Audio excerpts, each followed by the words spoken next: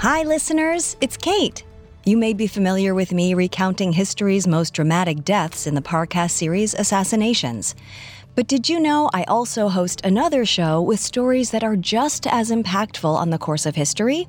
It's called Dictators, and it delves into the minds of some of the world's most feared leaders.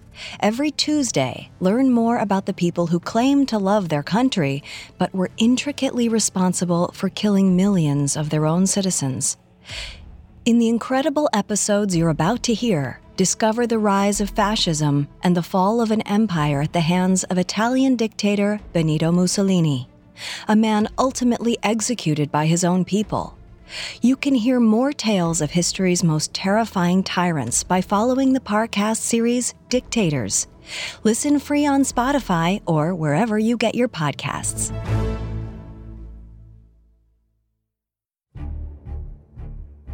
When the Great War ended in 1918, it ushered in a global depression, both economically and socially. The soldiers who survived came home to countries they didn't recognize, countries with new names and new borders, racked by new fears. Even for the victors, a return to stability seemed impossible. There was a sense that everything was broken. Democracy had failed, capitalism had failed, socialism was failing too. Nihilism was the only philosophy that still made sense. In Europe, the young people who came of age during this time were called the Generation of 1914. France called them the Génération de Feu, the gunfire generation. In Britain and America, they were known as the Lost Generation. In that kind of mass desperation, certain things can slip through the cracks. The people let their leaders consolidate power. Let them blame foreigners. Let them do away with a civil liberty or two. They trusted in despots because there really wasn't a better alternative. Until before they realized it, the apocalypse they were trying to avoid was right there on their doorstep. Those are the circumstances that led to the rise of totalitarianism after World War I, to the rise of dictators.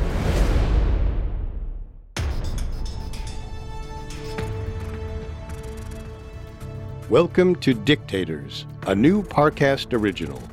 I'm Richard. And I'm Kate. With this series, we want to go deep into the minds of some of history's most hated despots. We all know about the atrocities committed by the likes of Hitler and Stalin. In the United States, we're familiar with longtime American adversaries such as Fidel Castro and Kim Jong-un. On Dictators, we'll trace the psychological, cultural, and spiritual influences that transformed these individuals. Either they were born psychopathic or they were hardened by circumstance. Without fail, each went from wanting to save their country to destroying it. You can find all episodes of Dictators and all other Parcast originals for free on Spotify or wherever you listen to podcasts. To stream Dictators for free on Spotify, just open the app and type Dictators in the search bar. At Parcast, we are grateful for you, our listeners. You allow us to do what we love. Let us know how we're doing.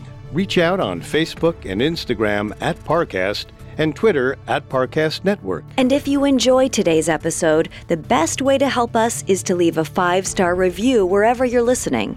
It really does help. For our first 6 episodes, we're starting with a bang as we explore the lives of World War II's 3 worst dictators: Benito Mussolini, Joseph Stalin, and Adolf Hitler.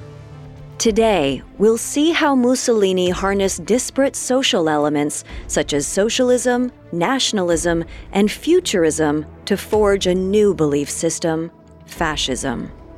This hateful ideology would be his chief tool in portraying himself as the ideal Italian man. And it would go on to inspire an even greater evil. Next week, we'll see how an alliance with that greater evil, Nazi Germany, led to Mussolini's downfall. Mussolini is often thought of as Hitler's incompetent lackey. His fellow fascist who lost the war in Italy and died a day earlier on April 28, 1945. His body hung in a square and spit upon. But that is the modern perception. In his time, Mussolini was considered a swashbuckling heartthrob, a master politician. He rose to power in Italy years before Hitler became the face of totalitarianism. Despite destroying civil liberties in his country and exiling thousands of Italian Jews to concentration camps, Mussolini's people loved him. And some still do.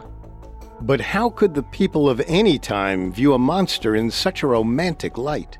And how has his global reputation fallen from that of the ultimate leader to the ultimate stooge? In order to answer these questions, we must trace Mussolini's time as a socialist agitator in Switzerland to his years as a newspaperman, to his crafty rise to prime minister. Mussolini's entire life was a self-defeating journey to fulfill a masculine ideal. He was born on July 29, 1883. His father, Alessandro Mussolini, was his first role model. According to Spartacus Educational, Mussolini once told a reporter, "I come of peasant stock. My father was a blacksmith. He gave me strength." A young Mussolini would work the forge with his father, sweat dripping, sparks singeing his skin. Researcher Andrea Sangiovanni describes the traditional image of Italian steelwork as a completely masculine world, where the natural characteristics of man, strength, courage, leadership, honor, aggression, are praised to excess. Mussolini picked up on this, learning to be strong to a fault, to express only the most dominant part of himself. He was taught that a man worked hard, that he and his father were the laboring peasantry, and across the country in Rome, there was a king and a church that reaped the benefits of their labor and didn't work at all. Even worse, there were Austrian kings to the north who ruled over land and people that were rightfully Italian. Young Mussolini imagined these rulers like fantasy despots, almost inhuman. Every day at the forge, his father filled his mind with ideas about a revolution of workers just like them. Men like them. Strong workers who made up the real Italy, who would one day inherit the earth. Mussolini loved his father, and he wanted nothing more than to live up to these ideals. This belief system, socialism with a little bit of nationalism, would entrance and beguile him throughout the rest of his life.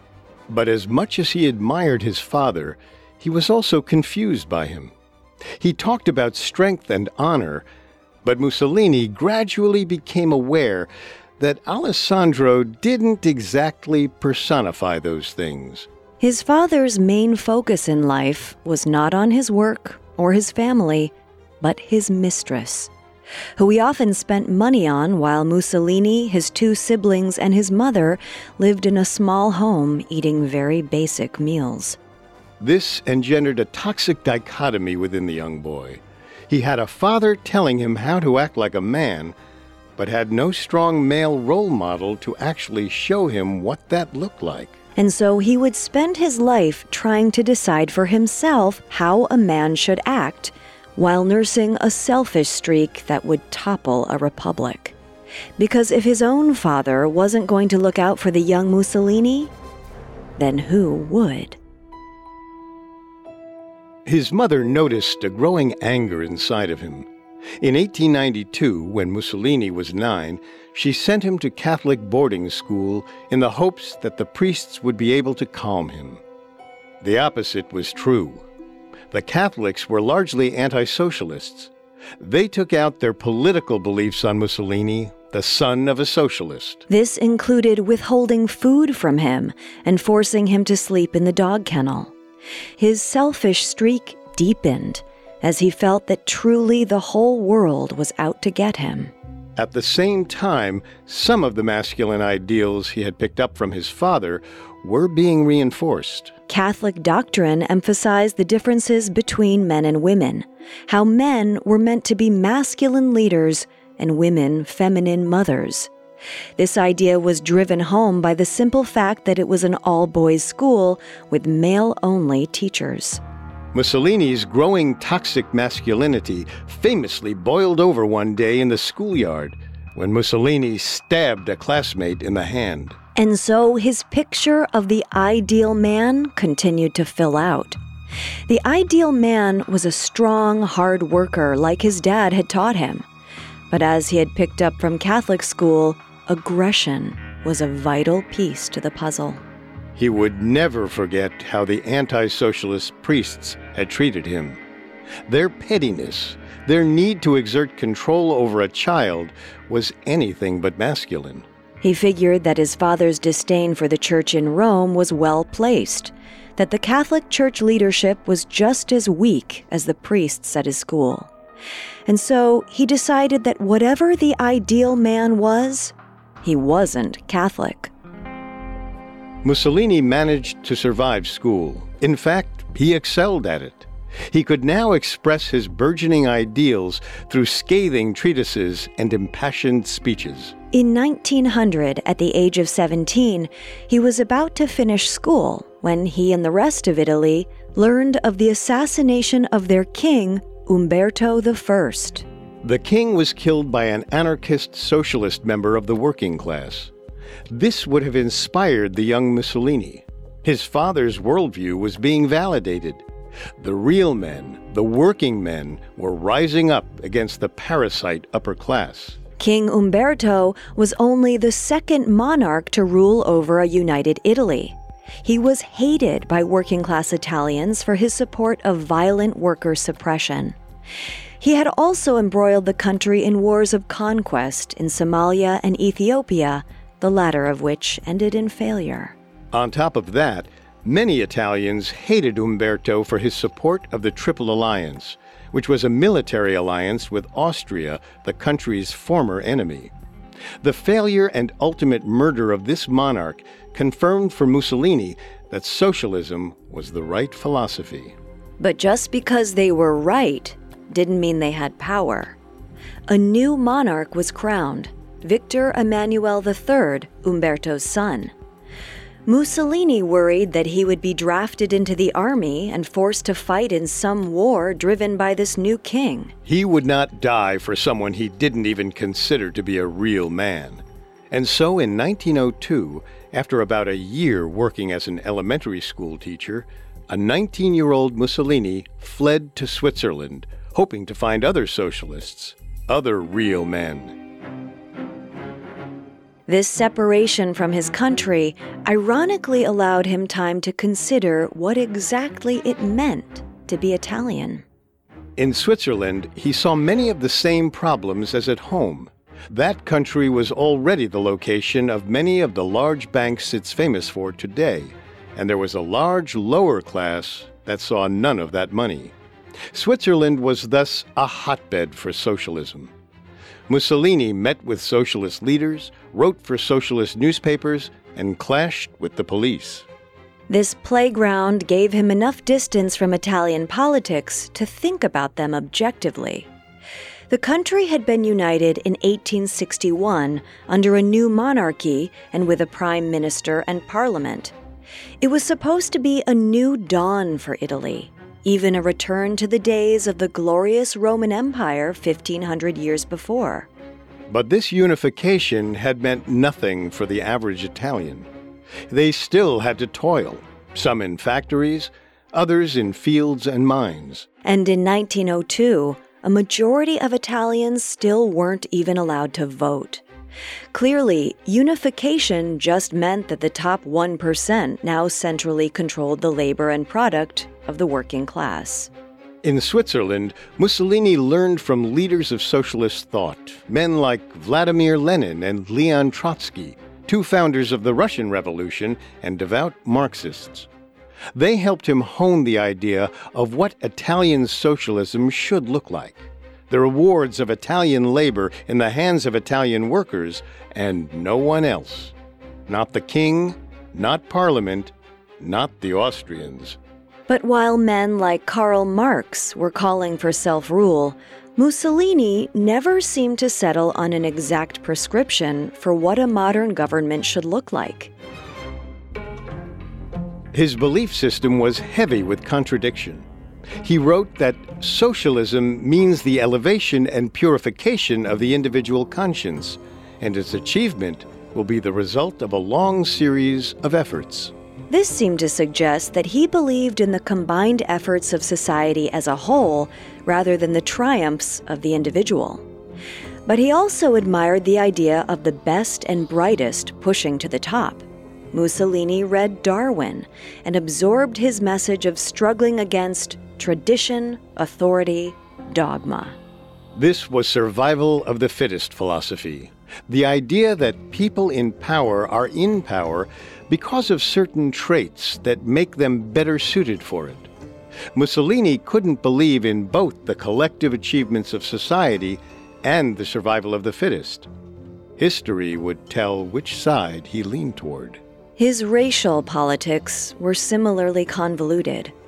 Mussolini hated the nationalist, racist philosophies arising in Germany, but at the same time, he spoke of an Italian soul and was dismissive of their Slavic neighbors to the northeast. So he didn't like an emphasis on national identity unless it was Italian national identity, and he didn't like racism, but he had certain racial prejudices. It was almost as if the masculine ideals instilled by his father and sharpened in Catholic school would never release their hold. Because as much as he admired the worker-focused ideals of socialism, he also seemed to find socialism somewhat feminine. Many socialists preached the idea of a global society free of borders, where everyone was equal. This sounded like fanciful nonsense to him. Italy needed to become a world power.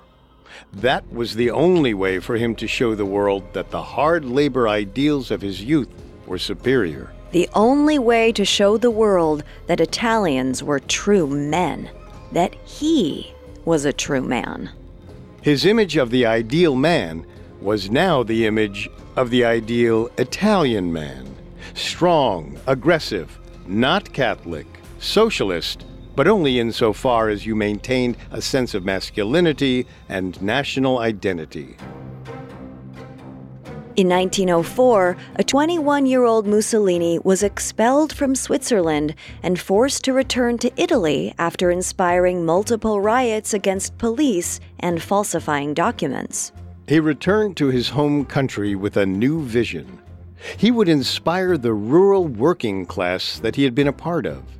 He would do this by playing on the masculine ideals of hard work and painting the ruling class as effete, out-of-touch parasites. He would paint the Catholic Church with the same brush. And his fellow socialists, well, hopefully they would go along with his emphasis on an Italian identity. Italian product in Italian hands. Not a part of some larger European collective that exploited their labor just as the king was currently doing. His goal was to inspire socialist revolution in Italy. But by the time he was done, there would hardly be an Italy left at all. Next, Mussolini forms the Fascist Party. Now back to the story. In 1904, 21-year-old Benito Mussolini returned to Italy after years of working with socialists in Switzerland. Italy was still suffering from the rule of a despotic upper class. Mussolini was angered by the continued violence against socialist workers who protested for safer working conditions and better wages. He saw workers in the industrialized North being killed by machinery. He saw miners in the unindustrialized South contracting tuberculosis. He would spend the next several years as a teacher and writer, largely in the Italian city of Forlì. Having learned French while he was abroad, he could now translate the radical anarchist and socialist treatises from France and distribute them among the Italian working class. By 1910, his weekly newspaper was inspiring new socialist converts throughout the smaller towns of the North. He was one of them, but he was educated and worldly, able to expose them to ideas they'd never heard of before. His emphasis on masculinity and Italian identity interested them even more. But there was a new philosophy that Mussolini was exposed to that would further alter the course of his socialist thought. According to author Richard Hallion, Mussolini was a fanatic for flight. When he saw French aviator Louis Blériot fly his plane across the English Channel in 1909, he was awed by the possibilities of the age he was living in. It was like looking up to see a dragon or angel trailing through the clouds. Anything was possible in this new era. For Mussolini, there was never any doubt that this new technological age was one to embrace. The future was right. The past, full of kings and priests, was wrong. The ideal Italian man was strong, aggressive, nationalistic, socialist, anti-Catholic, anti-monarchy, and futurist. Movement, machines, they would give rise to a new Italy. His audience grew. By 1911, he was an editor for a major newspaper. Mussolini adamantly promoted socialist sentiments with his words, while beginning to call for physical action to implement them. He was inciting violence, as he had once done in Switzerland. At his word, socialists rioted and blocked the railway lines that supplied the corrupt government of the king. Mussolini was promptly sent to jail. He would be there from October 1911 to March 1912. This only made him more of a socialist hero. In December 1912, he was given the editorship of Avanti, the leading socialist newspaper in Italy. His fellow socialists literally toasted him, throwing a banquet and allegedly saying, "From today, you, Benito, are not only the representative of the Romagna socialists, but the Duce of all revolutionary socialists in Italy."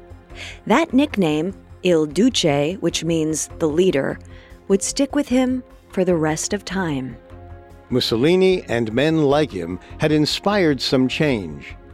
1912 would see the expansion of suffrage in Italy to include most men, even the lower class. Thus, Parliament and the Prime Minister were increasingly more powerful, seen as at least somewhat representing the interests of the people against that of the king. And yet, ironically, just a few years later, Mussolini was forced to leave the Socialist Party and step down from Avanti. The years leading up to World War I made the Great War seem inevitable.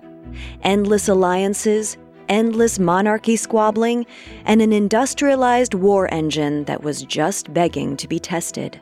The socialists in Italy, by and large, saw World War I for what it was.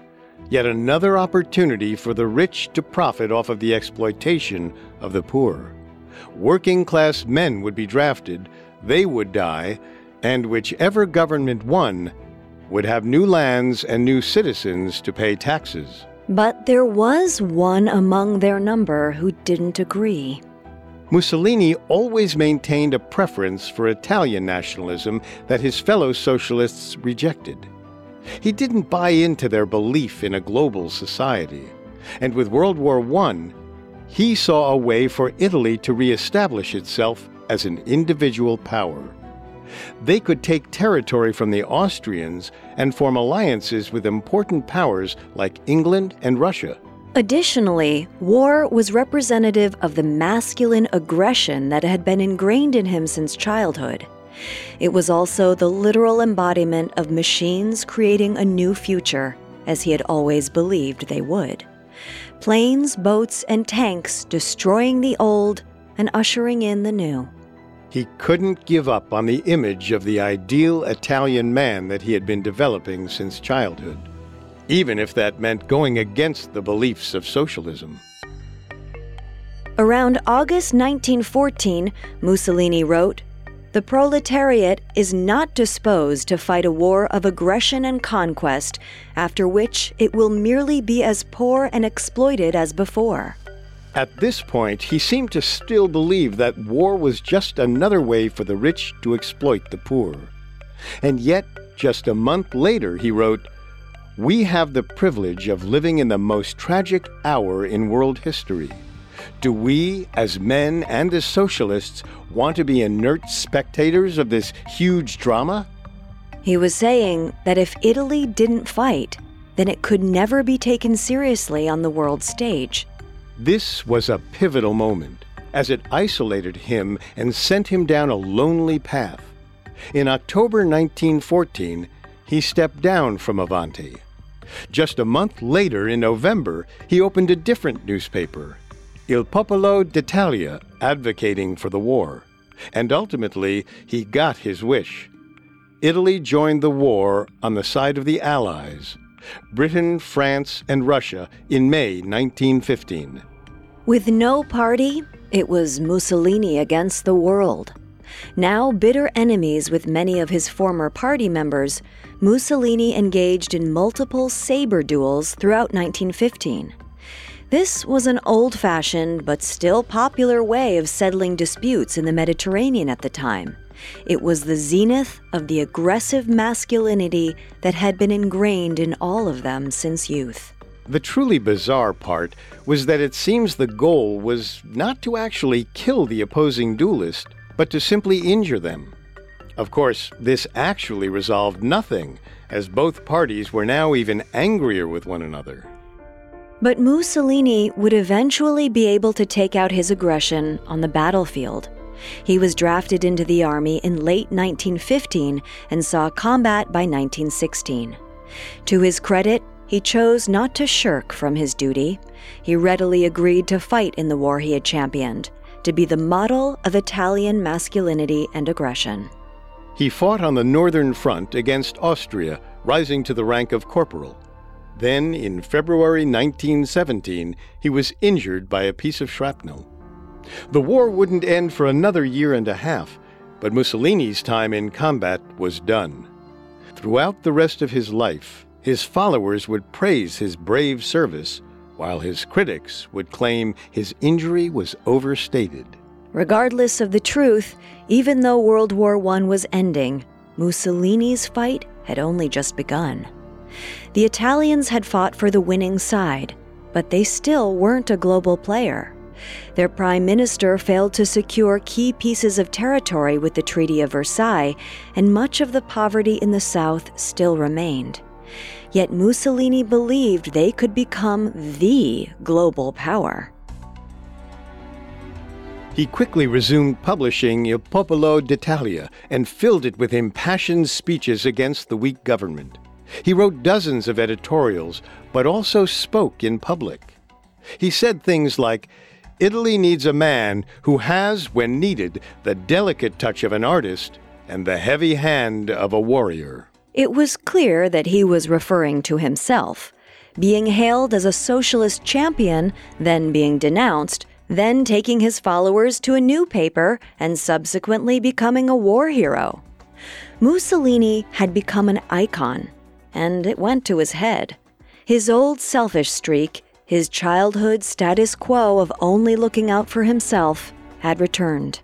Any pretense of still following socialism was abandoned as he leaned heavily into nationalism and the idea of harnessing an industrialized Italy for future war. He conflated this idea with the image of a renewed Roman Empire. One of his most famous alleged quotes is, "A nation of spaghetti eaters cannot restore Roman civilization." On a surface level, it would appear that he is just calling his fellow Italians lazy. But the reference to spaghetti spoke to a deeper issue he had with the mainstream socialist vision for Italy as a member of the global community. Mussolini thought that the other socialists just wanted Italy to be a quaint tourist destination, one people flocked to for pasta. But it's hard to imagine that he truly believed Italy could return to the glory of ancient Rome. He was worldly enough to know that those days were more than long gone. Logistically, a small country like Italy would never be able to match the power of countries like Britain and the United States. By 1918, his ideology remained muddled. It's possible that he managed to delude himself. It's also possible that he was just using the image of Rome to inspire the classics-loving middle class at the universities. It seems likely that at this point, his politics were less logic-driven and more driven by whatever ideals would transform him from a newspaper editor into a politician with real power. And in just a few years, he would have it. But first, his old friends, the socialists, were going to accidentally pave the way. The years immediately following the war, 1918 through 1920, saw an upswing in popularity for the socialist movement in Italy. Socialist politicians gained seats in parliament and inspired crippling labor strikes throughout the country. And though the masses of poor peasant workers were happy with their new socialist gains, better wages, an 8-hour workday, their middle and upper-class bosses feared an uprising. Mussolini, always looking for where he fit into things, saw a way to harness this fear for his own gain. He organized his followers into a new group, the Revolutionary Italian Combatants, the Fascist Party. They immediately set out to do exactly what their name implied. Beginning in large city centers and then spreading out to smaller towns, the fascists, who would become better known as black shirts due to their uniform, terrorized socialist leaders. They would arrive in the night, threatening to burn down the homes of their enemies if they didn't come out to, quote-unquote, chat. Once they did come out, the socialist in question would be beaten, if they were lucky. Other times, they were defecated on, or they themselves were forced to defecate on socialist literature or iconography. Most infamously, the black shirts would force castor oil down a victim's throat, causing them to have terrible diarrhea and stomach cramps. With certain socialist leaders so thoroughly humiliated, many of their followers were too afraid to speak out against the black shirts. Fascists were also becoming more prevalent in the universities. We mentioned that students studying the classics were inspired by Mussolini's references to ancient Rome. But young students were also enthralled by the way he looked to the future, specifically with an artistic movement known as Futurism. Back in 1909, one of Mussolini's fellow writers, Filippo Marinetti, had published the Manifesto of Futurism, which laid out his vision for a political and artistic movement characterized by violence, machines, and movement. The manifesto reads like a rant, starting off with a maddening story about how Marinetti, while drunk driving, crashed his car and blamed it on two bicyclists who, quote, got in his way. He took this as a sign. The bicycles represented the pitiful technology of the past, and his car the much more powerful technology of the future. In the manifesto, he lays out 11 points, most of which are toxic. One particularly bad one reads, "We want to glorify war, the only cure for the world. Militarism, patriotism, the destructive gesture of the anarchists, the beautiful ideas which kill, and contempt for woman." The contempt for woman almost feels tacked on. But this was a growing aspect of Italian conservative thought. If war, survival of the fittest, was the sole pursuit of life, then men were thought to be the natural leaders of society. It was the woman's role to be the exalted mother of future Italian heroes. Many feminists balked at this, but some women were seduced by the prospect. Futurist thought is very obviously a forerunner to fascist thought. And indeed, Marinetti and others like him would go on to join Mussolini's movement. There were even futurist portraits of Il Duce, featuring striking, violent lines and extreme contrasts. Think Art Deco meets Surrealism. This kind of integration is how Mussolini slowly won over the hearts and minds of Italians, young and old. The irony is that Mussolini didn't really do anything practical to become popular in Italy. He didn't expose corruption or implement some popular policy. He relied on stoking anger and fear. The anger of the poor working class in small towns who felt that the wealthy had taken advantage of them, and the fear that the wealthy had of the poor, that they would rise up in socialist revolution and make everyone just like them. The contradictions that had always plagued Mussolini now worked to his benefit. Through this method, he would achieve his ultimate goal. In May 1921, parliamentary elections took place to fill the 535 seats of the legislative body. There were multiple competing parties, including the fascists, socialists, Catholics, liberals, and communists. Then Prime Minister Giovanni Giolitti wanted to create a coalition that would ensure he stayed in office. Though his politics were typically a mix of progressive and conservative policies, he found himself losing popularity with the increasingly demanding socialists. A prime minister could only stay in office if they were supported by a majority of the sitting members of parliament. And so he reached out to the fascists, hoping to elect some of them to parliament in a bid to keep himself in power. As a result, Mussolini and dozens of fellow fascists were voted into office that month. It was the first time Mussolini held actual political power. This was far more dangerous than anyone realized. Next, Mussolini becomes supreme leader of Italy. Now back to the story. Italian politics were tumultuous in the years following World War I, and fascist leader Benito Mussolini knew how to harness that chaos for his own ends. In many ways, Mussolini took control of the government long before he was ever recognized as leader.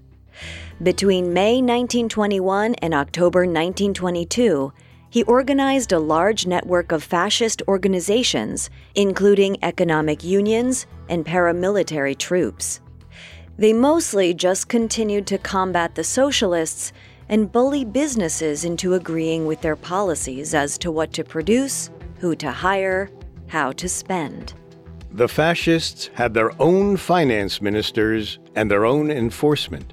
It was only a matter of time before the king recognized them as the leaders of Italy. And many, still fearing the rise of the socialists, gladly supported the fascists. They were becoming even more brazen, completely destroying socialist newspapers and meeting places. It was now all but illegal to be socialist.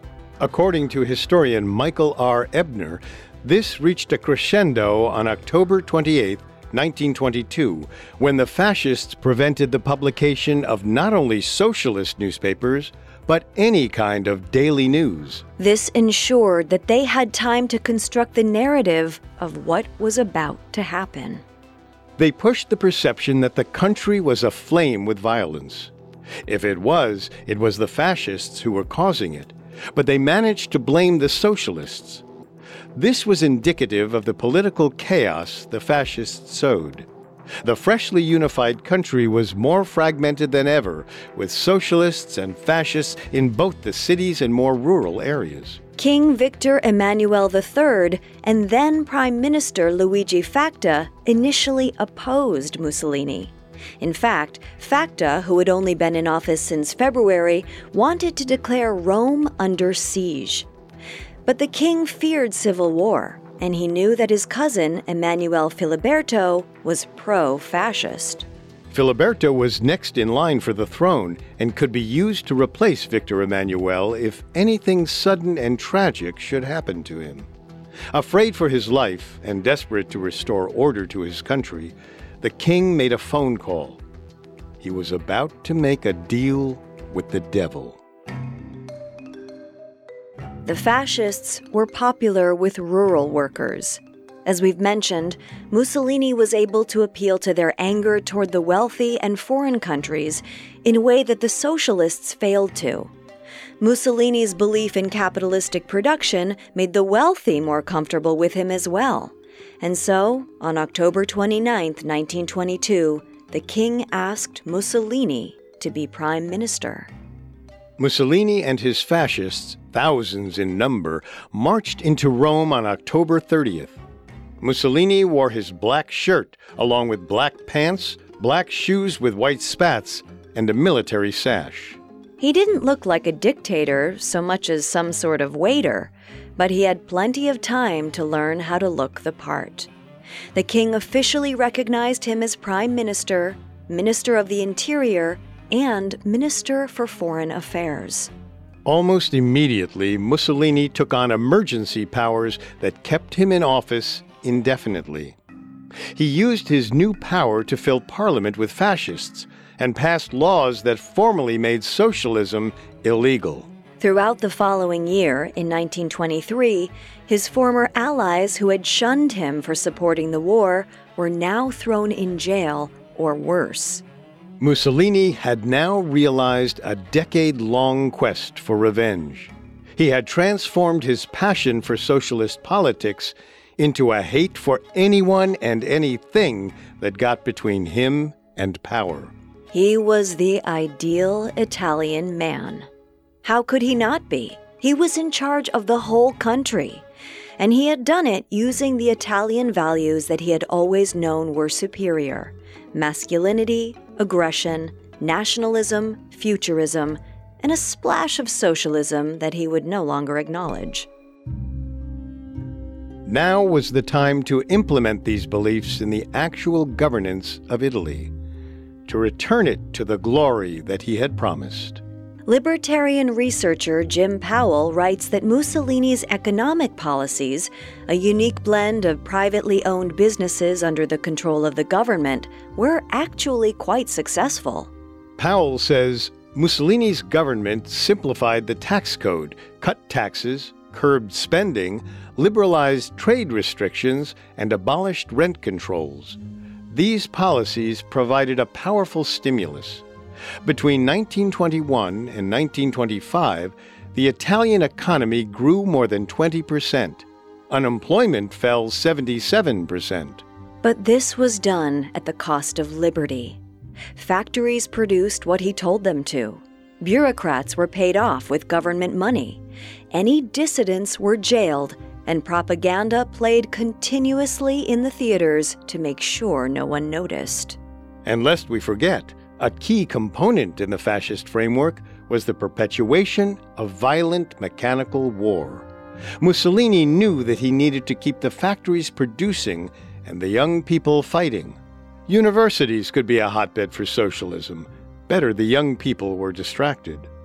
Italy had been pushed out of its African colonies in the late 1800s, and Mussolini knew that he could be seen as restoring Rome's glory if he retook them. Again, an ironic turn, considering one of his original reasons for joining the Socialist Party in the early 1900s was to escape fighting in another war in Africa.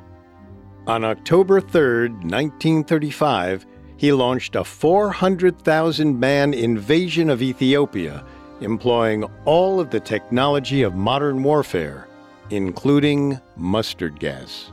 It was a horrific display of colonial violence, destroying a country in service of one man's ambition. Although he was extremely racist toward black Africans, he did not agree with the growing anti-Semitism of the Germans to the north. In fact, as Mussolini and Hitler's power grew, Hitler constantly pursued an alliance, but Mussolini remained aloof. He would always deal with the Nazis through an emissary. It's possible that his ego simply kept him from wanting to give Hitler too much credit. His fellow dictator had taken a lot of his ideas and run with them. The land and resources available to the Germans were much more than the Italians had. They were destined to become the new empire, the Third Reich, not Mussolini's Rome. But it's also genuinely possible that Mussolini recognized the radical fervor in Hitler that he himself did not really possess. Certainly, he didn't immediately embrace Hitler's public anti-Semitism.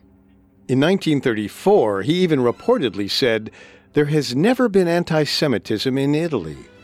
There were tens of thousands of Jews in Italy, and it's possible that he didn't want to provoke them. In his socialist years, he had lived and worked with many Jewish people, even dated one. But his loyalties were about to be put to the test, and as we've seen, there was no ideal, no line Mussolini wouldn't cross in the pursuit of his own power. If he was going to keep his fascist war engine running, he would need to continue to invade other countries. Nations like France and England would never allow this. Germany was the only ideological ally, even if that meant allying with Hitler, even if that meant turning on his own Jewish citizens. By 1937, both Italy and Germany pulled out of the League of Nations. By 1939, Mussolini had sent his troops into neighboring Albania, and Hitler would of course famously invade Poland that same year. By 1940, World War II was underway, and the tables had turned. It was now Mussolini who had to show admiration for Hitler. Mussolini visited Munich, requesting that certain portions of France and Africa be handed over to the Italians. When Hitler refused, Mussolini realized that his admiring fan had now become the face of fascism, even if in Germany it was called National Socialism. Previously, the dynamic had been one of distant mentor and pupil, with Mussolini as the mentor. Being that Nazi Germany had always shown such an affinity for fascist Italy, Mussolini perhaps assumed that Hitler would continue to treat his country favorably. But that was not the case. Hitler had come into his own, and he now dismissed his old idol as just another groveling general. Regardless, Mussolini would not check his ambition. He would not realize a mistake. Rather than turning away from this new ally, an ally proving to be an entirely different evil altogether, he continued their alliance, beginning the Second World War in earnest. And eventually capitulating to the anti-Semitic philosophies of Nazi Germany. Before the war was over, thousands of Jews would be forced from Italy and killed in Nazi concentration camps. It was now Mussolini who had made a deal with the devil. Though he didn't know it, this deal was the beginning of the end.